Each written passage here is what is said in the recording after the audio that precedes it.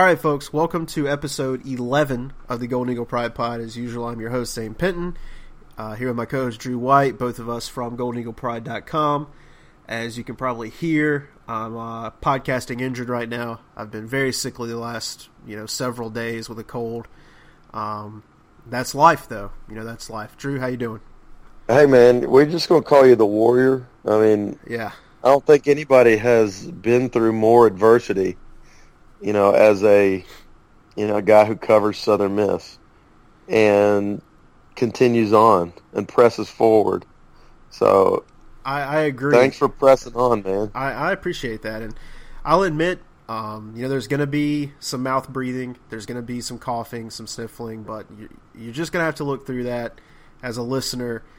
I'll admit, I'm on some cold medicine too, so if I get a little nuts, just normal, Zane. We never know where it's going to go. Right, so this could get wild. So just straighten me out if I get a little off topic. But I have weak lungs. I have since childhood. I used to get pneumonia like every year. So I admit that I have weak lungs. And I get sick once to twice a year. But, it's nothing major. It's just I'm a weak-lunged man. I'll admit that. But I appreciate you pointing out that I do. I played through the toe. I played injured. I'm going through this. That was gutsy. So, I appreciate that. But we all got heart, and you're all heart. Exactly. Oh, that's what I go for. That's what I go for. But we do have a lot to talk about. Going back, we're going to discuss the Kentucky game week 1. We're going to discuss Savannah State last week. And we're going to look ahead to Troy this week, and then at the end we'll do some picks. So plenty to talk about.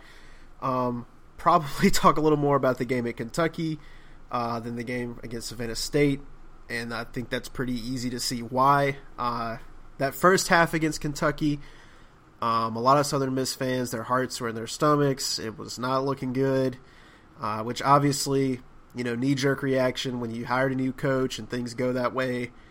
Right out of the gate, there's a little panic, and that's understandable. But the second half, I guess they just decided they weren't going to lose. And that's what happens sometimes. There was obviously a lot of adjustments made, but there's some times where teams go into halftime, and I'm telling you, I think the coach doesn't even give a speech. He just says, guys, we're not losing this game. And they just don't. And it seems like that's what happened. Yeah, I think you look back to, and it almost seemed, I don't want to say insignificant, but it didn't seem at the time like a big play. But the 71-yard pass to Isaiah Jones, I was like, that's great. And Southern Miss made a good play here in the first half, so there's something to feel good about. But really, that was the play that turned the entire complexion of the game.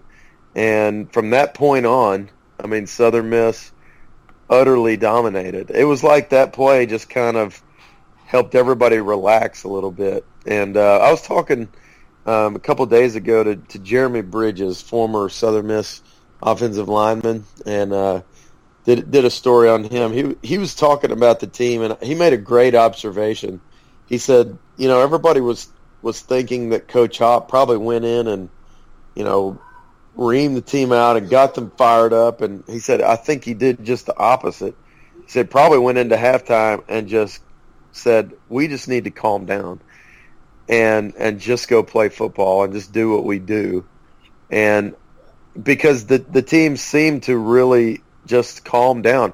You saw, to me, it looked like they were just so over anxious, maybe even too hyped. All the expectations, all the talk all summer long, about this could be a special season. This could be, the year we're waiting on. This is, favored to win the conference. It was almost like that first half they came out so aggressive and so fired up that they were not able to just relax and play and do what they do, and kind of overran things. And Nick forced some throws, and things just didn't flow. So I thought that was a great observation, and to me it just seemed like yes, there were definitely some adjustments made on the field. I think really the team just kind of settled in and got it going and really did what they do. And just steamrolled Kentucky. So yeah, totally. And I mean, and that's, you know, like you said, the score with Isaiah Jones, and then to come out and score again right after halftime on that first drive where Mullins took it in on the run, that's huge to get that double score. You know, I know a lot of NFL teams do it, especially the Patriots. They try to set it up. You know, they'll defer the kick to try to work it out to where they have the ball to end the half, and then you turn around and get the ball to start the half. And that's huge to just boom, boom, score like that. Then all of a sudden, Kentucky's like, oh, man. Like, this was a, you know, what was it, 35-10, I think, ball game? Yeah. And then, you know, all of a sudden, oh, man, you know, it's 35-24 or whatever it was. Right.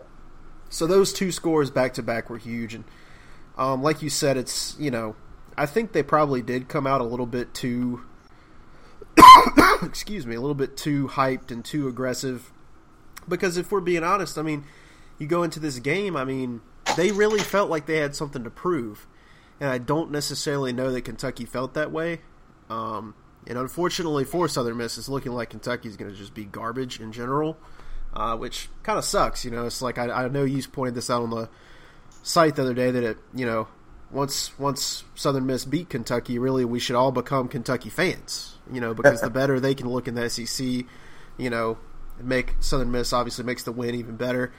But it is what it is. Nothing you can do about it. So the heart just seemed to be taken out of Kentucky, and once Florida had the game plan as to how to beat them, I mean they took advantage of it, and Kentucky just had no fight left in them. It seemed like after that second half against Southern Miss. Yeah, I mean it was just, you know, it ended up being a great game and a great win. And a great way. I'm gonna open up a can of drink there. I don't know if you heard it. I'm trying to settle down this coughing. Speaking of settle down, we'll just yeah. And it's I mean they settled in. They made adjustments. And obviously you could tell at the end of the game, you know, Shannon Dawson really played down the whole you know, returning to Kentucky deal or whatever, but I think he was pretty happy to win that game. And you know, who wouldn't be? You know, to go back and say, hey, you know what? I don't think I was the problem here. Right. So far, it seems like that's the case. I couldn't agree more. Stoops is on his third offensive coordinator in 3 years. People were nervous about, you know, what happened. Why didn't things work out with Shannon Dawson at Kentucky? You know, why is there a problem with him? And you're exactly right. I mean, we've seen clearly he was not the problem. There was some philosophical differences, and Shannon Dawson's going to be just fine. And he's a good play caller, and he knows offense. And he you know, what I really like is they really exploited what Kentucky's weaknesses were, and really took advantage of that and hammered it. And you know, the way they're running the football is really exciting to see. It's been a while since Southern Miss has really had such a strong. And last year, of course, with Jalen and Ito, you know, they definitely both over 1,000 yards. But just to see them, I mean, really impose their will on defenses, it's been a while since we've seen that. And that's a real encouraging sign for the rest of the season. I can hear you getting in the background, getting notifications on your phone, and like I'm getting them too because it's from our Twitter account. So it's kind of weird. Like I hear it in my headphones, and then I look down and I have a notification. So is it from? It's from the Golden Eagle Pride site. Yeah, it's from our Twitter, which by the way is at Golden Eagle Pride. If you'd like to look it up and follow us, that's cool. But yeah, it's kind of funny. Like I hear a little faint boop boop, and then I'm like, oh, that's my phone, but it's your phone. But I have the same notification, so it's kind of funny. So moving on a little bit, well, I guess we'll talk some about the game at Savannah State. But there's really, I don't want to toe that line of, you know, disrespect, because They're college football players. They could truck stick me easily if they wanted to. I get all that. Maybe only because of the cold, though. Right. Without the cold, I think I would have stood a chance. But I'll tell you another way I might would have stood a chance. That's running behind the Southern Miss offensive line, blocking. Because it was a bloodbath. It was a massacre. It was exactly, honestly, what everyone expected. I wrote a 5 players to watch column, and it was kind of whatever, but all my players to watch were backups, basically, because I was like, that's who's going to be playing, and they really was. I mean, they did exactly what everyone expected. Go out, grab an early lead, limit the snaps for Mullins, limit the snaps for Ito, and that's what they did. Yeah. Yeah, no, you're right. Nobody enjoys that type of a game. It's you just hope to not see any injuries. You hope that your starters can get a few reps, work on some things. And the most important part is, like you said, getting other guys a chance to get snaps. Parker Adamson, very important snaps for him, in the game, and definitely important that he has as much experience as possible. And you'd already mentioned Tez Parks, and a couple freshman linemen got in the game, and it was exciting to see them get their opportunity, and kind of see what the future is going to look like for Southern Miss. But other than that, it's no fun to see a game that is that lopsided. And you haven't seen a whole lot of that in college football. There seems to be more and more parity. Yeah, teams absolutely. like Nicholls State that's going good. to Georgia and really competing. So you haven't seen nearly the lopsided games, but for Spoiler Savannah alert, State, we'll be talking about one of those games here in a minute. So absolutely, and I mean, but you really feel for Savannah State, and a small school that's just trying to make it, and their entire athletic budget is supported by these big games that their team goes and plays. And I mean, they have been a part of some of the most lopsided games in college football over the past 5 seasons. So and that part of it is really sad, that it's all about money. And I think it was a thing where Hobson really he didn't want to run the score up, you could tell. But when you put it on the backups and they still put a couple touchdowns on the board, I mean, there's not much you can do about that. And at the end of the day, you have to have a certain amount of, as much as you don't want to run the score up, if you have a third down, you can't just not pass the ball and at least give it a shot. Because to me, I guess you can sometimes, but to me, it can reach a point where it's almost insulting to the other team. You know what I'm saying? To not right. Absolutely. To just put forth zero effort, then it gets to a point of being kind of insulting.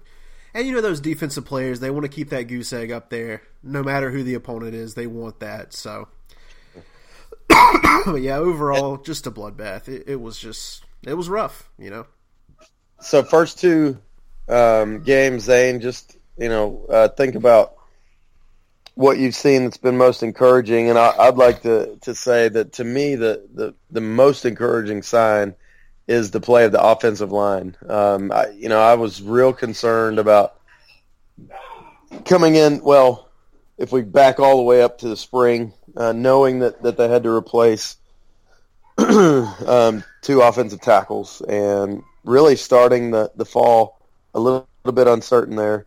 I think everybody was a little bit concerned with how the offensive line was going to be able to play, and boy, they have been fantastic, and they've been a real strength of the team.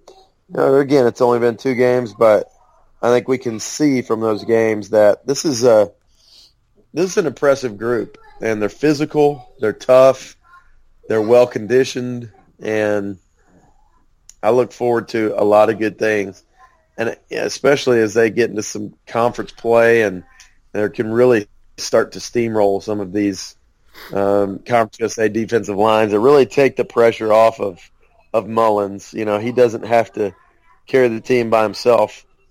Southern Miss is going to have a legit running game. So I'm excited. That, to me, has been one of the most encouraging signs.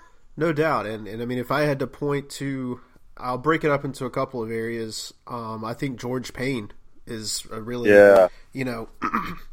because we know Ito is kind of going to be the guy, but any running back who is the guy has got to have a number 2. You can't just sit there and just run a guy into the ground. And George Payne has shown that he's going to be, a very good number 2 to a point where Ito can come off the field and you're not sitting there going, when's he going to get back out there? We need Ito. And he's a great player. It's not to put him down, but, when you got a guy who can go out there and make plays when he's off the field, that's got to be a great feeling for Hobson and for the offensive coaches.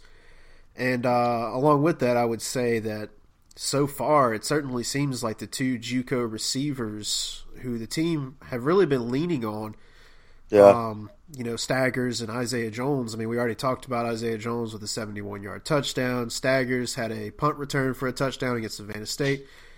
It's looking like they, are going to work out, and that's huge considering the question marks at that position.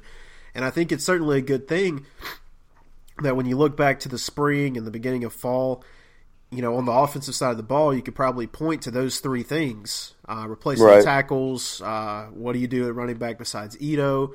And how do you replace, Mike Thomas and Casey Martin? And just to have those be the 3 things we're pointing out as, the most positive things we've seen so far is certainly a good thing for Southern Miss. Definitely. I'm so encouraged. Like you said, I think in a preview, both of us kind of pointed to those guys as being one of the biggest keys for the offense, and they have really stepped up. We haven't even mentioned DJ Thompson, the senior receiver. So Southern Miss well set at receiver. They've T-Man Holmes had a couple receptions and had a running play in the first game. Good to see him back out there. I'm really, really encouraged. And Isaiah Jones he's big time. He is. Yeah. He's the wearing number 88. A lot of pressure on him following Mike Thomas, but so far he's filled those shoes really well. Yeah, and that was one of when you watched last week's matchup, which really again was kind of a, it's almost like the varsity versus the JV. That was the most glaring when you just look down at Southern Miss's offense lined up against Savannah State's defense. I'm almost positive, I can't remember, I looked it up, but I can't remember exactly. But I'm pretty sure the corner they had running against Isaiah Jones was 5'9", maybe 5'10", and Isaiah Jones is 6'4". That was like a comical. And again, that cornerback, I'm not picking on him. He could punch me in the face and probably make my head explode. So I'm not picking on the guy. It's just, when a 5'10" person, it's like, that's basically, I'm 5'11", and when I stand next to Isaiah Jones, it's like David and Goliath. He's huge. So that was when you look down, you're like, dude, that's going to be open almost every time, more or less. Yeah. So, yeah. But yeah, it's a win. It's one of those wins that's not going to move the needle. But there was no trap game. There was no letdown. There was nothing like that. So we'll go ahead and move along from that to this week's opponent, Troy, which is a very the reaction, the feelings of Southern Miss fans, I've noticed at least on our site and on Twitter, places like that, is very mixed. There's a lot of fans who think, hey, this is another game where Southern Miss probably going to roll. Maybe not, obviously not 56-0 roll, but not worried. And then I've seen some fans who are like, hey, this is an opponent we've got to take very, very seriously or we're going to be in trouble. Which I can agree with. I do think you can't take them lightly, but I guess what I'm saying is that there are people who believe Southern Miss can lose this game, and there are people who kind of don't, honestly. And so it's an interesting opponent, and I think a lot of that does come from, they really, what we were talking about earlier, they really, really held their own against Clemson. Really almost beat them. Right. So when you look at that, it kind of worries you a little bit. But if you look at it on paper, it feels like Southern Miss should play well. So, what are your thoughts? Yeah, I think if you look at the schedule before the season, Troy is not a game that you circle as one that you're real concerned about. And there's 4-8 in the Sun Belt last year. Over the last couple years, they've really been down as a program. In many ways, in the past, they kind of mirrored Southern Miss in the way that they, would kind of go anywhere and play anyone, and but then to see what Neil Brown has done there in his second year is so impressive.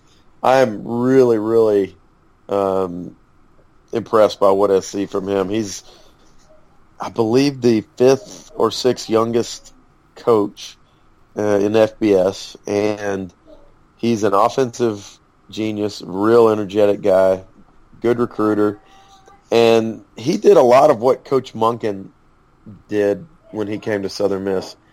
He knew that they needed an immediate kind of infusion of talent, so he went out, he got a transfer from North Carolina, a transfer from Auburn. He picked up several JUCO transfers to kind of fill in the gaps, and then they have 14 returning starters from a year ago. And then you've got size on the defensive front seven that he added. Both linebackers are seniors, transfers who've come in with a lot of experience. And all of a sudden, man, this is a team that is going to be competitive to win their conference. Looks like they should win 8 games. You mentioned it. Gave Clemson all they wanted at Clemson and did not at any point look like an inferior team that was just kind of lucky to be in that position. I mean, they were legit. They were very athletic, fast, well coached, and this is a game that really has gotten the attention of Southern Miss. They really got the attention of the nation from their effort. Number 1 trending on Twitter for much of Saturday. So Neil Brown's got to be feeling good about his team. Now, with that said, that was probably the worst thing that could have happened for them in the Southern Miss game was to play Clemson so well because they have the full attention of Southern Miss now. That's kind of my thoughts. I mean, you went from being a possible trap game to not being a possible trap game very quickly. The glass half full Southern Miss fan would say, hey, who knows? Maybe it's more about Clemson than it is about Troy. I mean, in the national spotlight, I think that's kind of the way it is. I mean, they got, Auburn in week 1 had 2 shots at the end zone to beat Clemson. Right.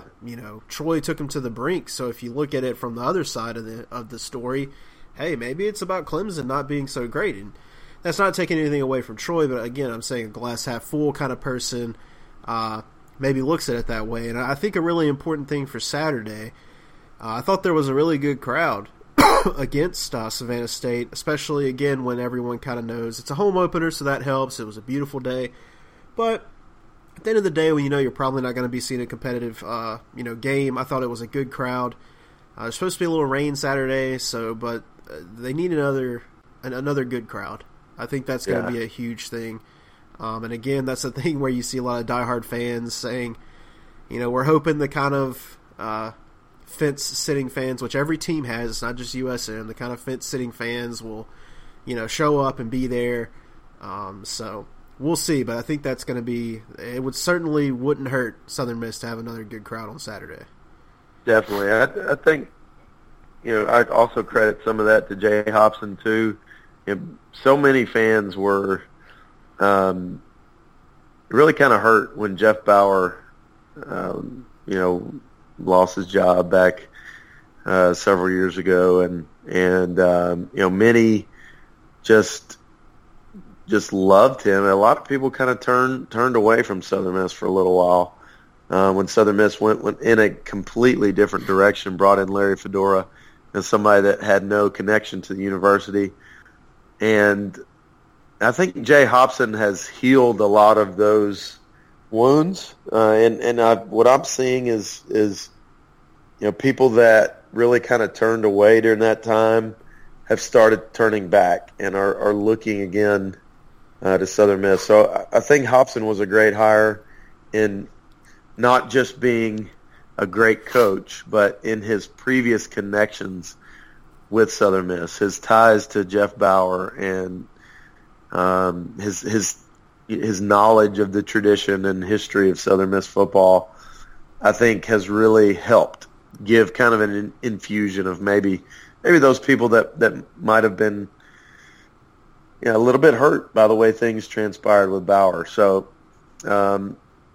it's encouraging. It's so good to see because, man, it was really some lean years, and it was tough. It was tough to see the Rock almost empty on game day.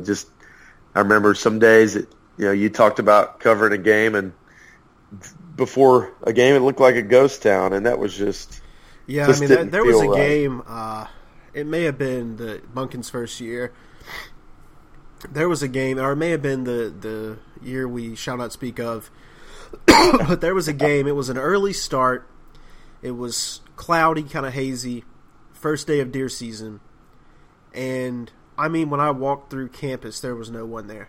I mean, it was unreal. I remember sending you pictures because I was just stunned. You did. I couldn't think you were like, are we sure there's a home game today? Yeah, I mean, I legitimately could not believe. I parked wherever I wanted at the time. I was still a student, so I didn't get a media parking pass. I parked wherever I wanted. It was, they didn't even the attendant was. I just asked, "Can I park here?" And she was like, "Yeah." It was brutal. But then Saturday, it was just like there were people. I mean, I get there pretty early, and I mean, there were people everywhere. It was packed, and I mean, that's certainly a great thing to see. So, and I agree with what you're saying. And to add, I mean, you just hate to pin so much on winning and losing, but the Kentucky win just did so much in setting things off the right way, and in getting the Jay Hobson era established, and kind of letting everybody exhale. Anybody that was a little bit nervous about that hire, I think, not that one game makes, does not, but it just got things on the right foot, and then coming home to a win. I mean, you couldn't have scripted a better start. Agreed. And hey, a lot of people, I think a lot of diehard fans and people, sometimes they want to blame, the casual fan in those situations, but I've always looked at it like this. Excuse me. If Nick Saban left Alabama for the NFL tomorrow, and they hired a coach for next year, and that coach went 0-12, and then they fired him and hired a new coach the next year, that first home game, look, I'm not going to say it'd be a ghost town, but it ain't going to be 110,000 people there. I promise you that. Right. So I think to the credit of the fans, hey, like you said, you don't want to put it all on winning and losing, but at the end of the day, I mean, you want to go see a competitive game. I mean, that's the way it is. I guarantee you Kentucky is going to struggle in their attendance at their next home game. I don't care who they play. It's going to be a thin crowd. No question. And totally agree with everything you were saying about Hobson. I mean, I know we're 2 games in, and, one of them was a cupcake, but, I think it's a thing where Southern Miss, and a credit to Bill McGillis, where they may have found kind of the best of both worlds, where you don't want to hire a guy just because he has ties to the school, because you want the best coach available, But when you have guys like Fedora and Monken, and this is not a shot at them, I think you could argue that Todd Monken is one of, if not the most important coach in the history of Southern Miss football. And that's the honest truth, because he brought it back from the depths of, not going to get too deep into it, but there were some things going on at Southern Miss, and I think most people know that, it was a thing where the football program was teetering as a program by the end of the year that shall not be mentioned. It really was. And Todd Monken, if ESPN ever wanted to do a 30 for 30, it would be a fascinating study. I've said before, I think I'm going to write a book about it. I really am, because it's an incredible story, and it is a story that I think Sports Illustrated did, sort of a timeline from a certain point before, I guess the start of, or maybe the end of, it started the Hawaii Bowl sort of fiasco to the hiring, or maybe Monken's first or second year, whatever. And it was an incredible story. And it got a lot of play nationally because it's an interesting story. It really is. It's really almost unbelievable. And I agree. And there's some good things in there, and there's some bad things in there that make it such a wild story, but it is. But so, anyway, I say all that to say this is not a shot at Fedora or Monken by any stretch. But those are guys who they come in from the outside. They're sort of here as a career stepping stone. I mean, of course, I firmly believe they put all of their energy into coaching Southern Miss. I don't think it's a thing where they don't care. It's not like that. But at the end of the day, when Jay Hobson says, hey, I'm probably going to stay here forever as long as they'll have me, I don't think he's kidding. Now, right. Don't get me wrong. If the freaking NFL comes calling for a head coaching job, I mean, he might take it. I mean, let's not get nuts here. But I mean, I think he means it when he says he cares deeply about the school. And so I feel like Southern Miss may have gotten a little bit of the best of both worlds with a guy who has those connections to Southern Miss. He knows about Southern Miss.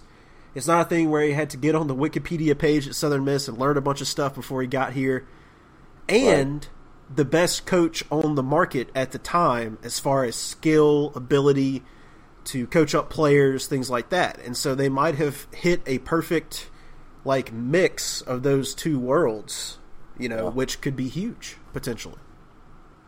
Yeah, I mean it really, I mean, it seems like the absolute perfect fit so far. So there's been no adversity yet, so we'll see how when it does hit, how things go there. Absolutely. But the transition and what he's doing with former players and the way he's connecting with the fan base and recruiting, I mean, it's going so well. And so it's really fun to see. And like you said, I mean, it could be a situation, I don't want to feed the pessimistic fan here, but I mean, hey, it could be a situation where Nick Mullins leaves next year and the wheels just fall off. Who knows? Like I said, we're 2 games in, so I don't want to blow too much smoke here, but I'm just saying if things continue to progress, to progress the way they're going now, I think it could be a situation where McGillis, again, may have made a very good hire. And, hey, more credit to the guy. I think he's doing a fantastic job. A wild Bill. That's just me. But no doubt about it. And I'll tell you, Drew, and I don't want to get too far off topic, but I guess after we've already discussed all the games, so I guess we'll do our picks at the end. But I'm sitting here watching Houston, Cincinnati. And speaking of Wild Bill, I guess I've been kind of on the fence about if the AAC loses 2 teams, does Southern Miss still need to try to get in there if they lose their 2 best teams, or even, one they're single like Houston. But you watch this game against Cincinnati, which is in Cincinnati, they gotta do everything they can to get into the AAC. That's just the honest truth. If you watch this game, I mean, again, I know one of these teams is a top 12 or top 10 team, in the nation. You got to find a way to get into that conference. You just have to. You do. It's Conference USA. It's struggling. I mean, it's really struggling football wise, and it's the lack of rivalries, the lack of home games that on the schedule, and there's just so many teams. There's just on the schedule that fans just are not interested in, and that's, I mean, I hate to say that, but it's just the truth. And so I don't think there's any question about if Southern Miss can make that jump, they absolutely do it, and I don't think they even look back. And I'm very hopeful that something will work out so that they can make that happen. But hey, again, and I know it's a lot of pressure on McGillis, but at the end of the day, hold on. God, Drew, I'm struggling, man. At a certain point of doing a podcast with a cold, do you even say "excuse me" anymore after you cough, or do you just pretend it's not happening? I mean, I don't think you bother. Power on. All right, so a lot of pressure is put on McGillis for this situation, but fans have got to understand he's not a magic man. You know what I mean? He's not. At the end of the day, it's not like the AAC is dumb. You know what I'm saying? They're not just going to take a team just to take them, just because their AD is a cool guy or whatever, like it's about money, it's about support, it's about all that. And so the average fan, you want to sit back and why aren't we in a better conference? Well, you got to start like doing something about it yourself. You got to be proactive. That's what it's all about at the end of the day. And so it's partially Wild Bill, but it's partially fans have got to step up and show we are a team that both because of on the field production and our fan base, we are a team that's ready to make the jump to a bigger conference. It's just the way it is. Yeah, you hit the nail on the head as far as everybody plays a role. Joining the Eagle Club, coming to home games, continuing to raise the excitement level, and making Southern Miss as attractive as possible.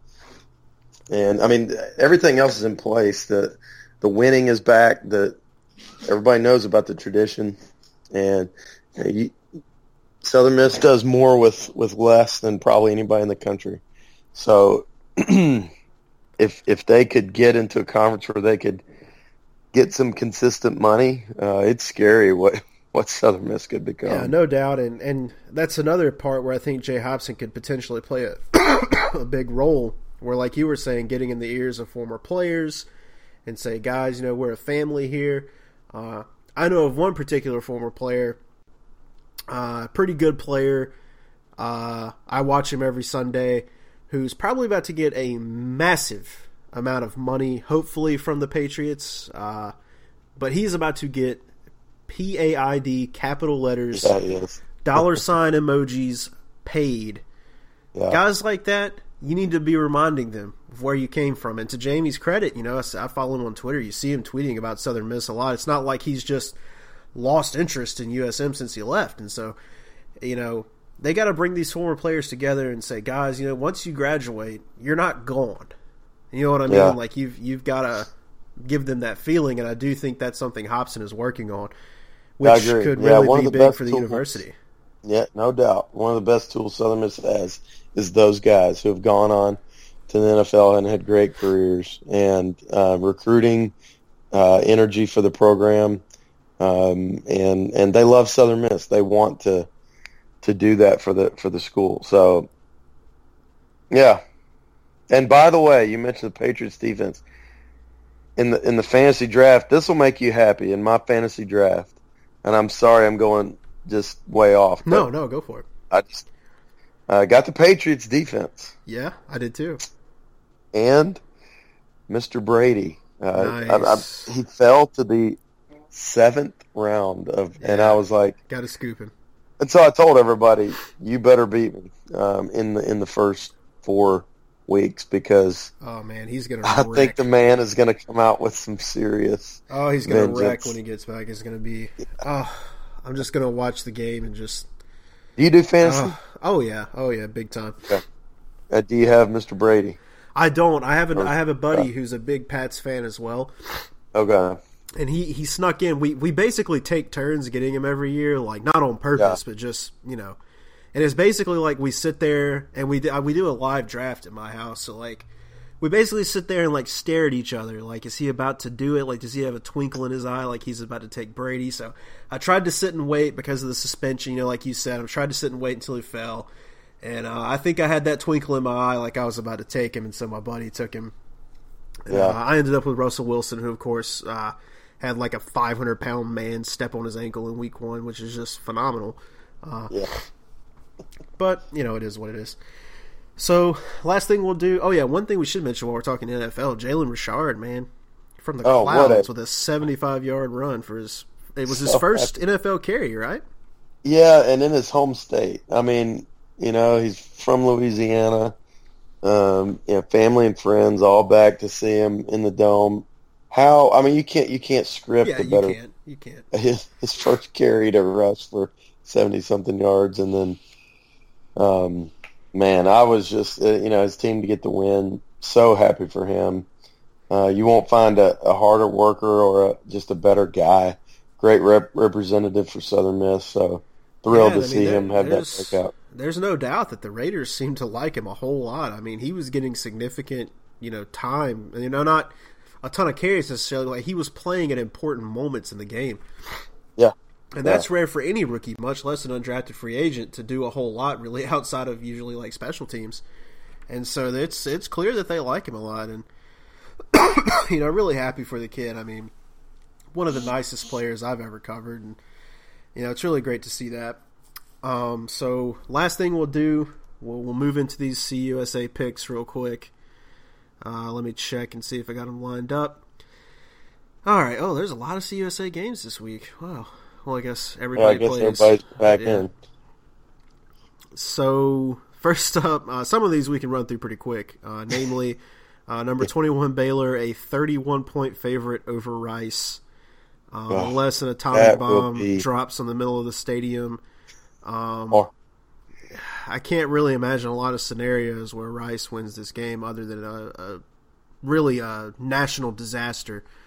Over or under 70 points for Baylor. I think that's the bigger question. Yeah, Rice's pass defense is brutal. The over-under is 65, and I mean that you're assuming that Rice is getting shut out basically with that over-under. So, yeah. Man, I was just joking about that, and wow. Yeah, no, that's unbelievable. I think that's probably assuming maybe a touchdown for Rice. I don't know. But yeah, that's pretty rough. Yeah, Baylor by 100, yeah. And that's on Friday night, and also on Friday night, a later game, Arizona State taking on the Roadrunners of UTSA, meep. 20-point favorite, Arizona State. I mean, again, it's tough to imagine a scenario where anything besides just an earthquake or something like that. And one day I'm going to say something like that, and like it's actually going to happen, and I'm going to feel like garbage, and like I guess I could probably like convince people I'm Nostradamus or something like that, but yeah, I guess if you name enough natural disasters, right. Well, that's the funny thing about Nostradamus, and I've really been looking into hoaxes a lot here lately. I know that's kind of weird, but like I'm kind of a weird person, so. Been doing a lot of research on hoaxes, mostly because I find them hilarious, not because I actually believe them. But the funny thing about Nostradamus is this dude wrote like 5,000 books worth of quote-unquote predictions. And then people pick them out, and they're like, oh, this is like, I think his most famous one is like about the World Trade Center. He said something about like 2 bears in the east will fall or something.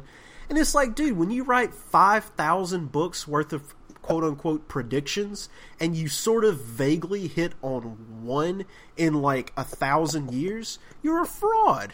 You're not I mean, that's insanity to be like, oh, this guy's predicted all these things with his little sayings are like, the grasshopper will hop over the river, and they're like, oh, that's talking about Donald Trump building a wall or something. Like, what are you talking about? So it's wild, but okay, that's a little off the. I think the cough medicine is starting to really kick in. Yeah. So next up, these are the Saturday games. We've got Middle Tennessee, 6.5-point favorite over Bowling Green. Well, you know what? There's actually point spreads on all of these. So if you ever want to pick a team and not the points, I guess we can we'll say that too. Middle Tennessee, 6.5-point favorite. Middle really let me down. They've not been what I mean, so far it's only been, but I really, really expected them to beat Vandy last week, and they really did not play well against Vandy, and that was disappointing. I mean, that was a big game for Conference USA to get another win over SEC opponent, and they just didn't show up. Yeah. And so, I don't know. MTSU, I'm going to go with them to get the win, but I don't like them to cover. So, you know what? I'm going to agree with that. I like them to get the win, but I could see it being a field goal, maybe 2 field goal situation. So middle, but I'm gonna take the points. So next up, we've got Akron. And Marshall. Marshall favored by 17.5. Yeah, I have not been able to see Marshall play, and I think they were off in week 1, and then they played Morehead State, or Morgan State, I'm sorry. Got Morehead State on the brain, but Morgan State. So hard to know exactly what Marshall's going to be, but they're solid, and they're gonna have another good team. Kind of a dark horse in the East this year for Conference USA. So I'm gonna go Marshall covers. I'm with you 100%. Akron, I mean, it's Akron. That is it. Yeah, it's Akron. So I'm going to take Marshall, and I'm going to take him to cover. So next up, we've got Florida Atlantic, Kansas State. Kansas State is a 25.5-point favorite. Yeah, nothing that would make me think otherwise. So take KSU and the points. Agreed. I mean, that's going to be probably a pretty big bloodbath. Bill Snyder, that's an interesting guy. He's unbelievably old.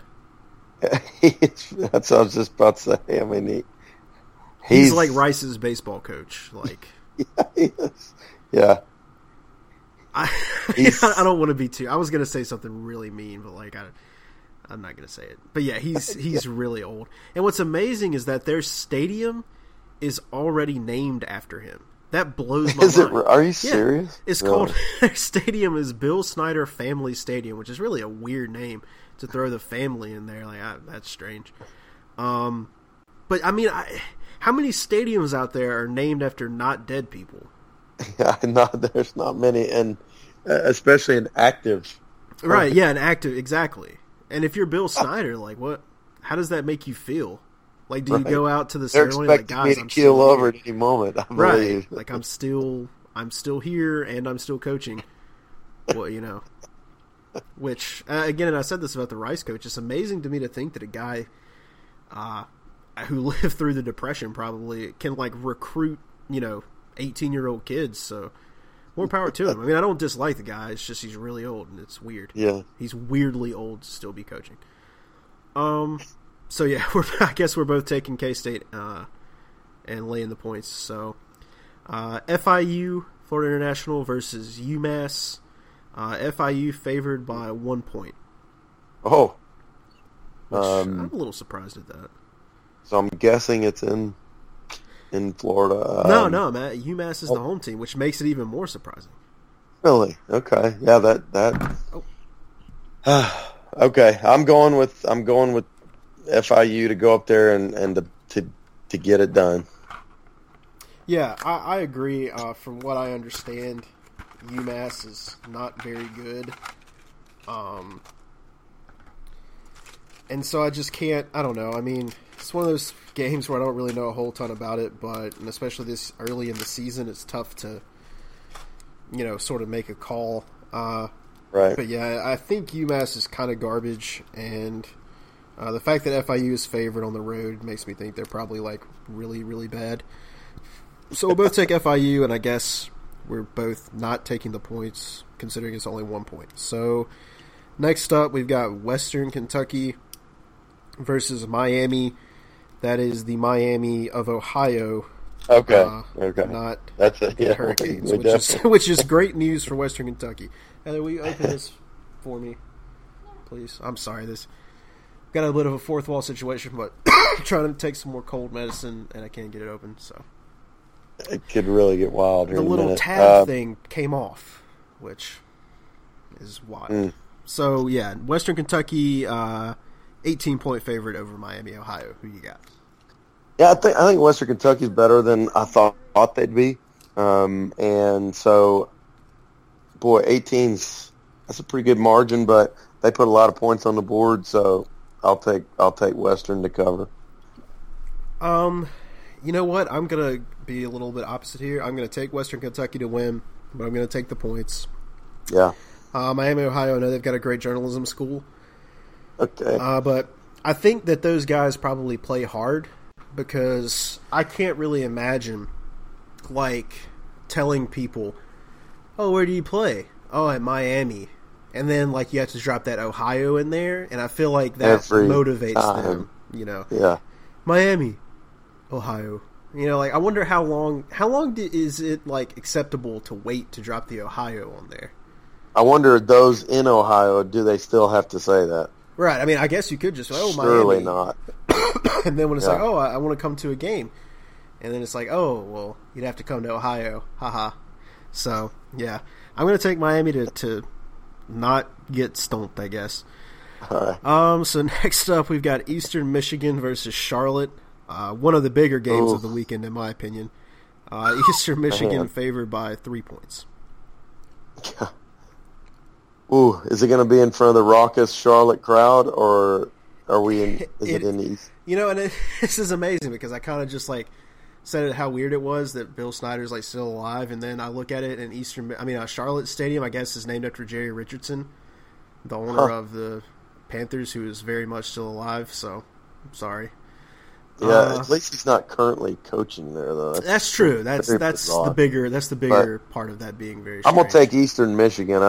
Charlotte looked really, really bad when I watched them play that first week. So I'm going Eastern. Honestly, the game being in Charlotte might be better for Eastern Michigan because it'll just be quiet, and they can. It'll be more like a spring game. Yeah, they can just completely concentrate. Next game, we've got NC State taking on Old Dominion. NC State favored by 24 points, which is quite. That's a lot. Wow. Yeah, that's a lot of points. I think NC State definitely wins. I won't take ODU with the points. I'm going to go the same. I mean, that's a lot of points, man. That's predicting it. I mean, that's only like a touchdown away from the spread for Baylor versus Rice. I mean, I'm not a big NC State guy, but that seems like a lot. So I'm going to do the same. NC State, but I'm going to take the points. Yeah. So we'll skip Troy, Southern Miss. Next up, and this is the most shocking point spread to me, La Tech on the road against Texas Tech. Texas Tech only favored by 10.5. Okay. Well, La Tech, they went to Arkansas and really had a chance to win that game, and they are legit. I'm very impressed with La Tech. Not a lot of people talking about them preseason, but I think they'll. I'm going to say Texas Tech wins, but I think it's going to be another dogfight, and I think La Tech will even have a chance to win this game.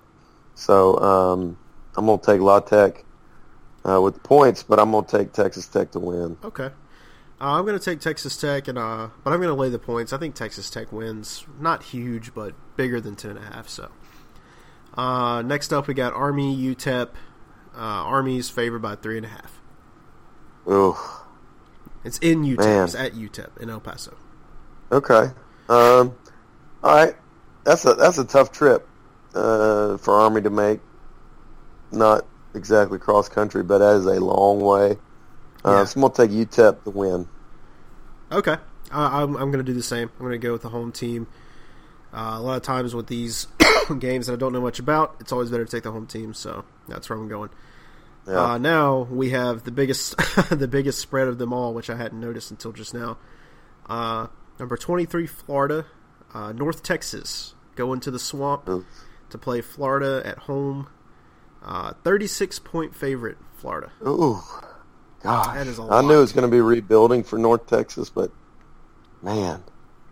I mean, that is over 5 touchdowns that Florida's. I am not that impressed. I know Florida put up a lot of points on Kentucky, but I am still not sold on their offense. Yeah. Same. I mean, and so, I really think Kentucky just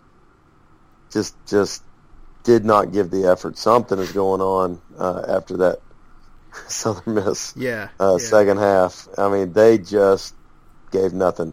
So I think Florida wins easily, but I don't think they covered 36.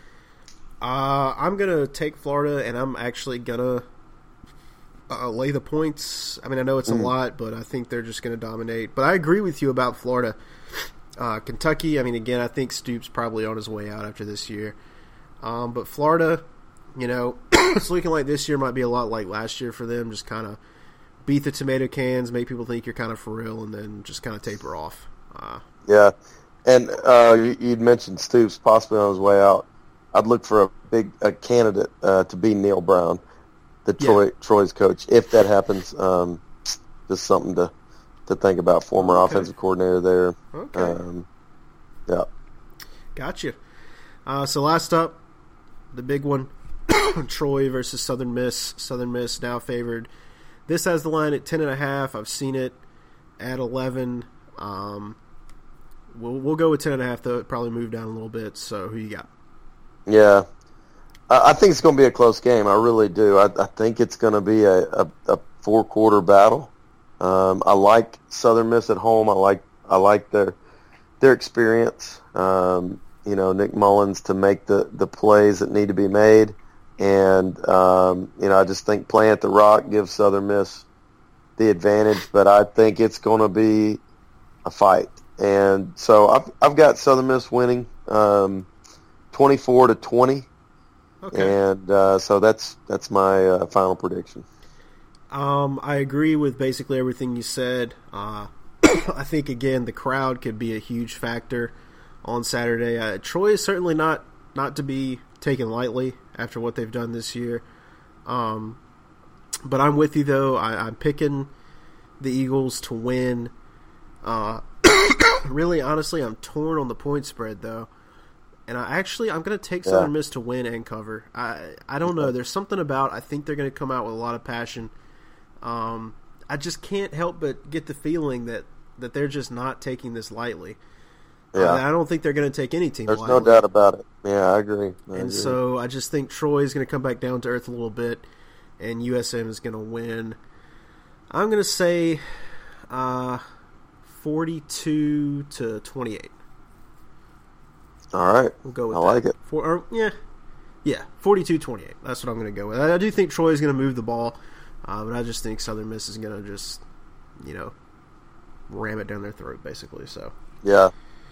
All right, Drew. Can I share one interesting? Oh, no, go. We got Phil Brown, he's coached in 125 games, and he has never been shut out as an offensive coordinator, head coach.